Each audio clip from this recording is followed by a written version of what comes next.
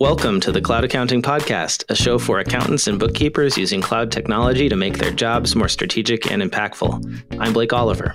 And I'm David Leary. So David, how was your week off? Week off? It was good. I basically drove across New York State. I started in Buffalo, went up to Niagara Falls, went to the Albany area, and then drove the rest of the way to New York City and flew out of New York City. So I followed the whole Erie Canal, essentially. I took a boat tour. I was in the Erie Canal. I took a little riverboat historical tour.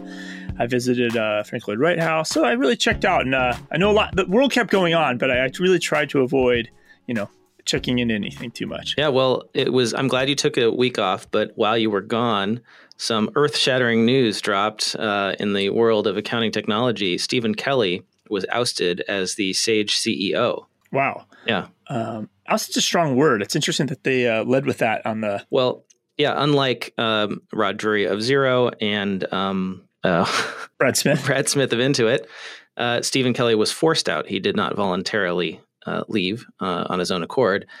He was unceremoniously dumped overnight by the board. One thing that struck me in all the stories that came out about this is the chairman of the board of Sage Group saying that we need a CEO who has SaaS in his veins. So clearly, after 4 years, the board is not happy with the progress that Sage has made moving from desktop on-premises applications into the cloud. I think they're feeling a lot of pressure from Xero, especially in the UK, on their smaller segment of the market they serve.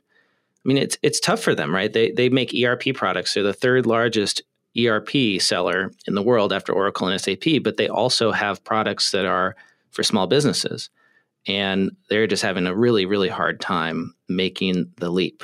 Yeah, I mean, I think it's hard to do everything, right? And I remember so this had to be 2015 at Sleater Conference. I think it was still called Sleater Conference then, which is now the Accountex USA.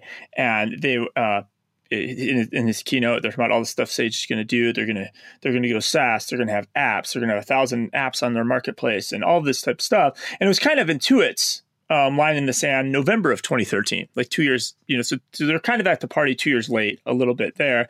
But they also trying to do too much. Like when we declared that was the future, I'm still saying we sometimes about Intuit, but when Intuit declared that as the future, right? They really cut back. Like, hey, QuickBooks Online's one product's the priority. Right.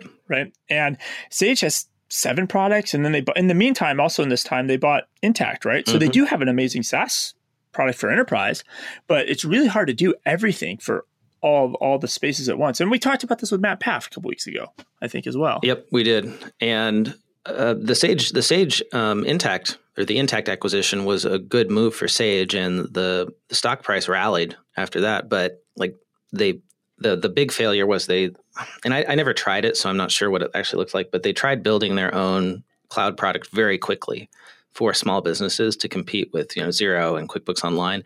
And it was, I guess, considered a failure, right? And then they also did some weird things, like they tried to take their desktop software and make it like a subscription-based pricing model. So that, like, imagine QuickBooks Desktop and having to pay for it monthly. And Intuit does that, actually. Right. I think Intuit, for sure they do that. But that's optional, right? Like, and I think Sage started forcing people onto the subscription plan, and it did not go over well. They raised their prices at the same time. They were trying to compete with Xero. So, like, definitely a lot of issues at the company. And something like 30 executives turned over under Kelly's management. So, like, senior executives. And that's, obviously scary for the board, right? Yeah, I think that was his mandate, right? When they even said to them in the article, like, he was going to shake the company up. Right. Maybe it was more than they could handle. Yeah. But it's big news. I mean, this is now, we were talking about the, this transition from Cloud Accounting 1.0 to Cloud Accounting 2.0. So now you have Rod Drury, Brad Smith, and now Stephen Kelly. So all three, the CEOs are no longer in the space. Yep. Right. And so I think I tweeted, like, we can officially call an end to Cloud Accounting 1.0. We are now in the next phase of this. I think you mentioned quickly, you had some article that kind of even reinforces that even more, right? So I've got this article that I read in Accounting Web called Why Technology Won't Hurt Client Relationships by Deanna Ortega. A lot of stats in here that are really interesting, stuff that's going to be familiar to anyone who's been doing cloud for a while. But one stat in particular stuck out to me, and it's that employees in firms that provide complex business advisory services as opposed to just compliance, they spend about 8 hours each month educating themselves about new business apps, which is double the amount of time that employees at compliance-focused firms spend looking and educating themselves about new apps. So 8 hours versus 4 hours, that's a pretty dramatic difference. And I imagine the amount of training that the effort they're putting in is also different. I've done some webinars on like CPA Academy, and you know if they're from big firms or if they're from tax or if they're doing client advisory services and small business type stuff. Mm-hmm. And you can tell because the way they answer the survey questions, because you'll pop surveys like, do you have any small business clients? And there's like, no. And it's almost where they're just taking these classes. They are taking training, but they're almost just taking it to quickly get the CPE credit. Yep. Right. So even though the time, I think that the ratio maybe even be understated some. Yeah, definitely. And I'm sure in the most cloud focused firms, it's quite a lot of time. It could be way more than 1 day a month. And so what do you think drives that? Are accountants and bookkeepers that do client advisory services, is it all about them just constantly trying to be more efficient, automated processes, stop at that manual data entry? Is that kind of what's driving that? Or is it just, there's so many new apps, they just can't keep up. No, they have to keep up. I think it's the second thing. There are so many new features coming out all the time from cloud accounting apps. Case in point is Xero just had their XeroCon I think this was in Brisbane, which is one of the big ones where they have thousands of people attending. And they just announced a ton of new features. And so if you're using Xero for accounting, you'd better learn about these things, right? And it's quite a lot. I'll go through the list for you. So definitely, they've got it's interesting. A lot of the new features in Xero are expanding beyond just the core accounting and into more document management or working with clients. This is along the lines of Xero's announcement that they are no longer an accounting solution; they are a business solution, right? So it's interesting because their mantra forever was, "We're just a GL." Yeah, well, it was right. Wasn't that kind of thing beautiful, for a long time? Beautiful accounting software, right? Yep. And now it's beautiful business software is where they're going. So, got it. So here's the new feature. So they've got this new quote files required unquote feature, which allows advisors to identify and collect client documents in one place. It's pretty cool. So instead of emailing, I haven't seen how this works, but I'm assuming instead of emailing a client asking for a file, you can do that from within Xero. They are going to be creating a more intuitive invoicing experience, making it easier to invoice customers. So they're rewriting their invoicing module. This one's exciting. Xero email to bills. So this expands on their existing machine learning feature, which in Xero. And so if you have a bill from a supplier and you forward that to an email address, Xero will automatically extract and populate the details from that PDF file into a bill in Xero. So this is very similar, right, to the HubDoc functionality. Yeah, I mean, that's really similar to, half a dozen apps, right? Mm-hmm. I mean, you can do that with Bill.com. You can do that with a couple different apps where you can send the bill and then they'll just extract the data and shove that into. It's just that they're building that straight into the accounting system. Yeah, and so it's not going to be groundbreaking for accountants and bookkeepers because if you're in the cloud, you're probably already using an app that does this, like say HubDoc, which Xero also just acquired, interestingly. So I think this will be more of an impact for the business owners who are doing this themselves, right? So I don't have to go out as a business owner and try to find some special app that will do the data entry for me because I'm probably not going to take that effort. But now I've got this functionality in Xero. And I've always felt like at a base level, the accounting systems are going to do some basic level of what apps do, right? Mm-hmm. Like QuickBooks will have just good enough shipping, just good enough inventory, maybe just good enough data capture, things like that. But as soon as you have extra needs, like you have an approver for the bill or you have some extra process, that's when you have to go out and find that next level app, right? But it's almost like the camera apps on the phone. Yep. They give you enough filters by default to give you that taste. But if you really need extra filters and you need to do a bunch of fancy stuff, you're going to go find another app that But you wouldn't know it's possible to do that stuff if you didn't get the taste by default. Two more things they announced at XeroCon that are interesting to me is so now Xero Projects, it's their project management or module which is extra. That is now integrating with timesheets, so you can actually run payroll and have the project's data feed into timesheets. And lastly, and this is the most exciting thing to me, but it actually didn't make the ZDNet article, probably because it's so nerdy. It's that Xero is opening up their bank feeds API. So now anyone is going to be able to connect to Xero and push in bank feed information. You're not going to have to wait for Xero to work with a bank to create a feed. The bank can do it themselves. Got it. So the banks can proactively, there's a set of standards now, and they can now connect the other direction. Yeah. Well, and what's exciting about this too is that I'm thinking of applications for non-traditional payment services or non-traditional like banking type services. For instance, blockchain, right? A blockchain accounting application could now hook up to Xero's bank feed API and send in those transactions as if it's like a bank account for your blockchain wallet. And we don't have to wait for some bank to figure out how cryptocurrency works and do that for us. Like somebody could write that now.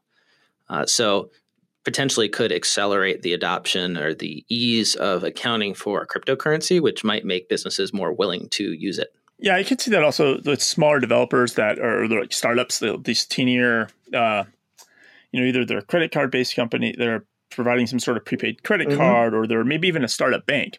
And to be honest, going the other direction, right? There's even, especially in the States, right? There's 20,000 banks. Yeah. Right. And financial institutions. And by the time somebody like Intuit gets down to the teeny little bank to integrate with their bank feed, it's just a long road, right? Versus the other way, like this could open up opportunities for smaller banks to get some traction with small businesses. It's interesting. Yeah, and to watch that. Another one to think about is Venmo, right? Tons and tons of small business owners, service providers are now getting paid via Venmo by all of their customers. That's how my wife pays one of her fitness instructors, right? And so Venmo could build a connection to Xero to push transactions in via the bank feed. And it's not a bank, right? But it works like a bank account. Yeah. Oh, yeah, exactly. No, it'll be interesting to really watch that. That'll be definitely something to see. Do they stick with it? Because building APIs is hard enough for your accounting system, right? Building APIs now for your bank feeds is a whole nother layer of complexity because now it's a different customer base as well. Yep. Right, with different demands. And so it'll be interesting to see where that goes from a direction. Like, is this a direction where all these banks and the people who have the data are going to go out of their way to build tech stacks to shove data into accounting systems or not? Yeah. Like, I think this will be really interesting to watch over the next 18 months or so, I think. So what's next? I have remember a couple of weeks ago we were talking about there's risk in providing client advisory services. Yes. We brought that up. Yeah. Well, so you're going to get, you provide more advisory services you provide, the more likely you are to get sued if that's bad advice. Yeah. So I think it's actually a whole new layer of just providing any accounting services is risk if there's bad things happening. And an article I found is Kevin Garnett. He's a basketball player. I think he was on the Celtics. He's suing his accountant because he lost $77 million. His wealth manager basically stole $77 million from him. And he's suing his accountant, the accountant firm, Wertheim and Welkin CPAs, because they kind of turned a blind eye to it. Yep. Like, so the fact that they did not actively go out of their way to alert him of this, they're being sued. So they weren't even providing advising services. The fact that they just didn't advise at all put them at risk. Well, and so I'm sure that the lawyers are now poring over those engagement letters to find out if the accounting firm disclaimed any liability, right, from providing that kind of assurance or that kind of internal control or risk management for Kevin Garnett. Yeah, it's going to be interesting to watch this one. It's I'm assuming accounting firms, right, are going to you're insured for these types of events. Yeah. But you start reading the article, and so it's almost implying that they may have even been in cahoots a little bit. Right. Like they worked in concert with him. But that's in speculation, and the lawyers will figure all that out. But the fact that not providing any advising service could actually still get you sued. Yep. you're kind of in a no-win situation here. Yeah, it's tough. Any other articles? Let's see. The top 100 most influential people in accounting list came out. I don't know if you saw that. Paul Ryan makes the list. Donald Trump makes the list. If you're the CEO of a major software company, you probably made the list. I think for me, is I just scroll through it, and I haven't. It'd be interesting to like really run numbers, but it really speaks to the lack of diversity, right? It is a bunch of older white guys. Well, hey, let's say list, congratulations to Jeannie Whitehouse for making the list, our podcast guest, and go check out her episode if you haven't listened to it. So for being one of the few women who made the list, congrats. Joda Padar's on there. Yep. Who else is on here? Oh, she's been on the podcast too. Sean Stein-Smith, who's in an upcoming episode, he made the, the runners-up list, which is nice because he's one of the younger folks, I think. Donnie Shimamoto, who also was on the podcast. Yeah, it was interesting. I think they, which I don't feel like they've done in previous years when they introduced the list. There's a lot of framing around like the creation of the list this time. So they've been compiling it for 2 decades, and that there's all kinds of new areas of influence, and there's new influencers, right? And they're trying to balance all that out, and it's difficult, right? And they think that this might be the most influential ever, but they also can't put everybody on it. So it's I imagine it's not easy to make a list like this. No, definitely a challenge, and but always fun to read it when it comes out. Oh yeah, absolutely. I mean, yeah, I quickly see. Obviously, you vanity scroll, you check for yourself, right, just in case. And then I looked for you because it is an alphabetical order, which made it very convenient to do that quickly on the phone. That's true. And David, I don't know if our listeners are aware, but you've never made the top 100 list, but you have made that folks to watch list. So. Yes, I did make that a couple of years back. Me and the Microsoft CEO, So you're in good company. Yeah, like he couldn't make the list either, so I didn't feel bad about that. I do have to commend Accounting Today though on like doing this just as one long webpage, because a lot of times people do top 100 lists or they do top this, and they put each person as a separate page. You got to click. It's like a BuzzFeed article or something, just so they get like more clicks. And nobody has patience for that. So it's nice that, hey, this is all on one page. You can read the article. You can scroll through. You're not clicking because you lose interest.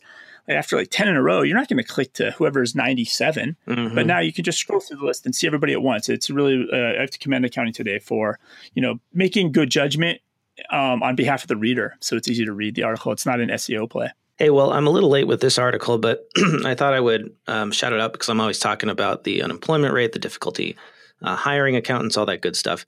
And the stat I've been using for a long time is from the first quarter. And I'm happy to report that now Robert Half is out with the accountant unemployment rate for Q2, or at least they were back in July. So it really hasn't changed that much. It's at 2% in the second quarter of 2018, still way lower than the 4% national unemployment rate. So accountants and auditors, 2% unemployment. If you're thinking about jumping ship and looking for a new job, probably a good time to do that.